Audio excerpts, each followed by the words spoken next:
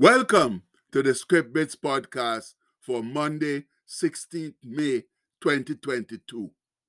Our bit today is taken from Luke chapter 21, verse 34, which says, "And take heed to yourselves, lest at any time your hearts be overcharged, that's weighed down with surfeiting, that's carousing, and drunkenness, and cares of this life, and so that day come upon you unawares." And a voice cried out, "Woe is me, it's Monday." And I asked, "Why is that?"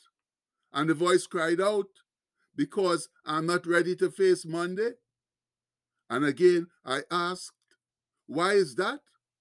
And the voice answered, "Because I'm sick and tired from all the partying I did this weekend."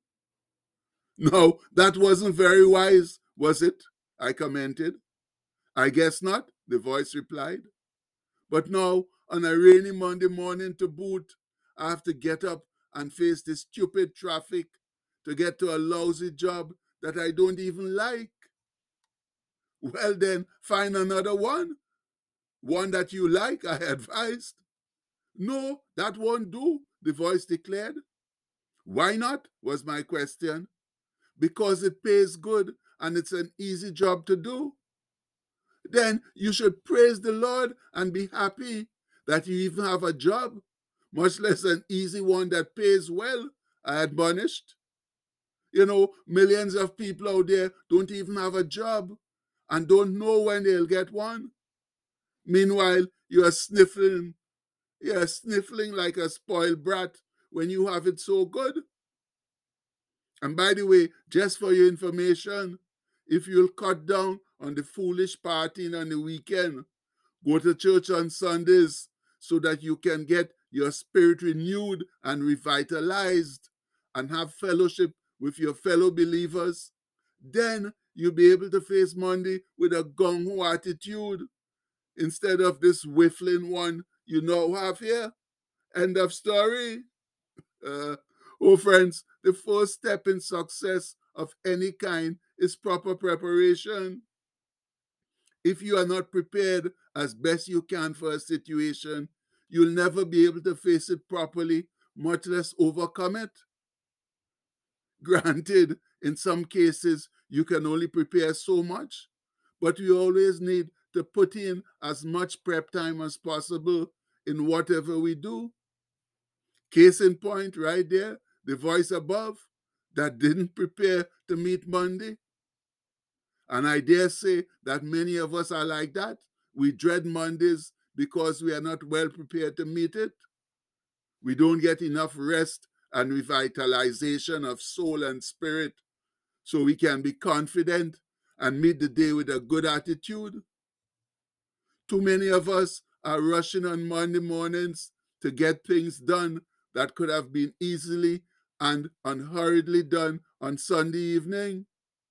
But for whatever reason, we leave them for the last minute and then wonder why our lives are so rushed and frustrated. And there are many scriptures which warn us of preparedness. So let's look at a few now. And these first two come directly from Jesus.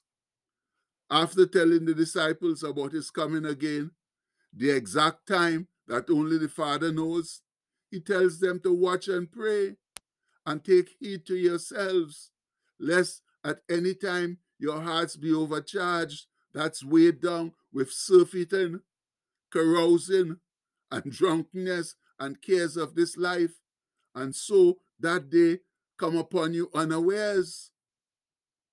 And unfortunately, that is what many of us are doing, being too taken up with the things of this world and not preparing ourselves for Christ's imminent return.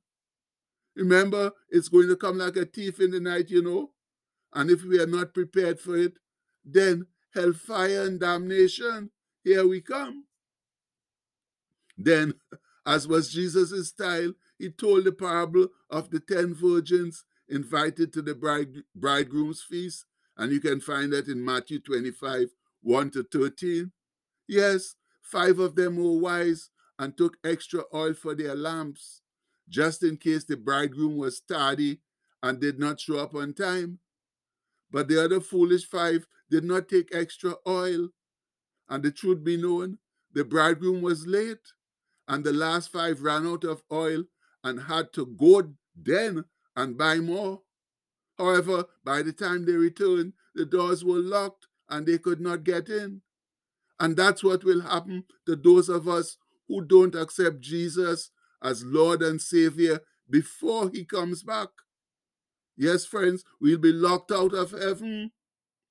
Jesus said, "Watch therefore, for ye know neither the day nor the hour wherein the Son of Man cometh." And we know that comes from Matthew 25:13. And that's the gospel truth, my people. We don't know exactly when Christ will return, but return he must. And thus, we must be prepared for it to happen at any time. And Brother Paul, in his letter to the Ephesians, also warned about being prepared, but this time for temptation.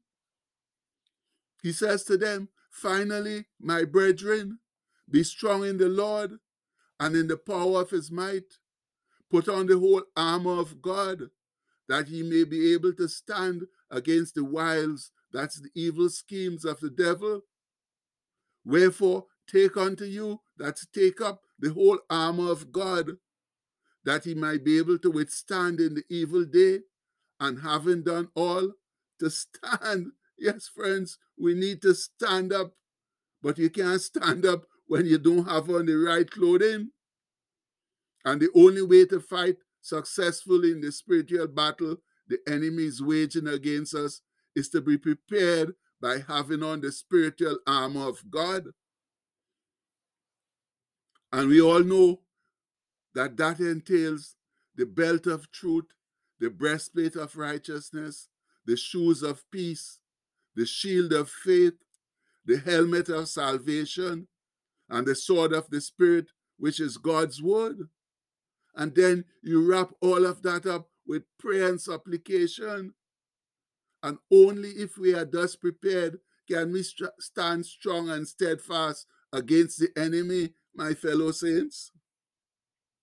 And I like this last warning about preparation from Cousin Sol in Proverbs, where he wisely advises, "Go to the ant, thou sluggard, consider her ways and be wise, which, having no guide, that's leader, overseer, or ruler, provided her meat, that's food in the summer, and gathered her food to harvest. How long wilt thou sleep, O sluggard? When wilt thou arise out of thy sleep? Yet a little sleep, a little slumber, a little folding of the hands to sleep, so shall thy poverty come as one that travelleth, that's a prowler, and thy want or need as an armed man." And that comes from Proverbs 6:6-11. Our friends, truer words were never spoken. The sluggard or the habitually lazy person will suffer want eventually if he doesn't get up and get busy like the ants, who have no ruler or leader, but have enough common sense to gather food in the summer and store it for the winter when there's little or none available. Yes, it's all about being prepared for circumstances as best we can, friends, be they predictable or unpredictable, like Christ's second coming, temptation, poverty, and starvation. And the first step in all of it, friends, is prayer.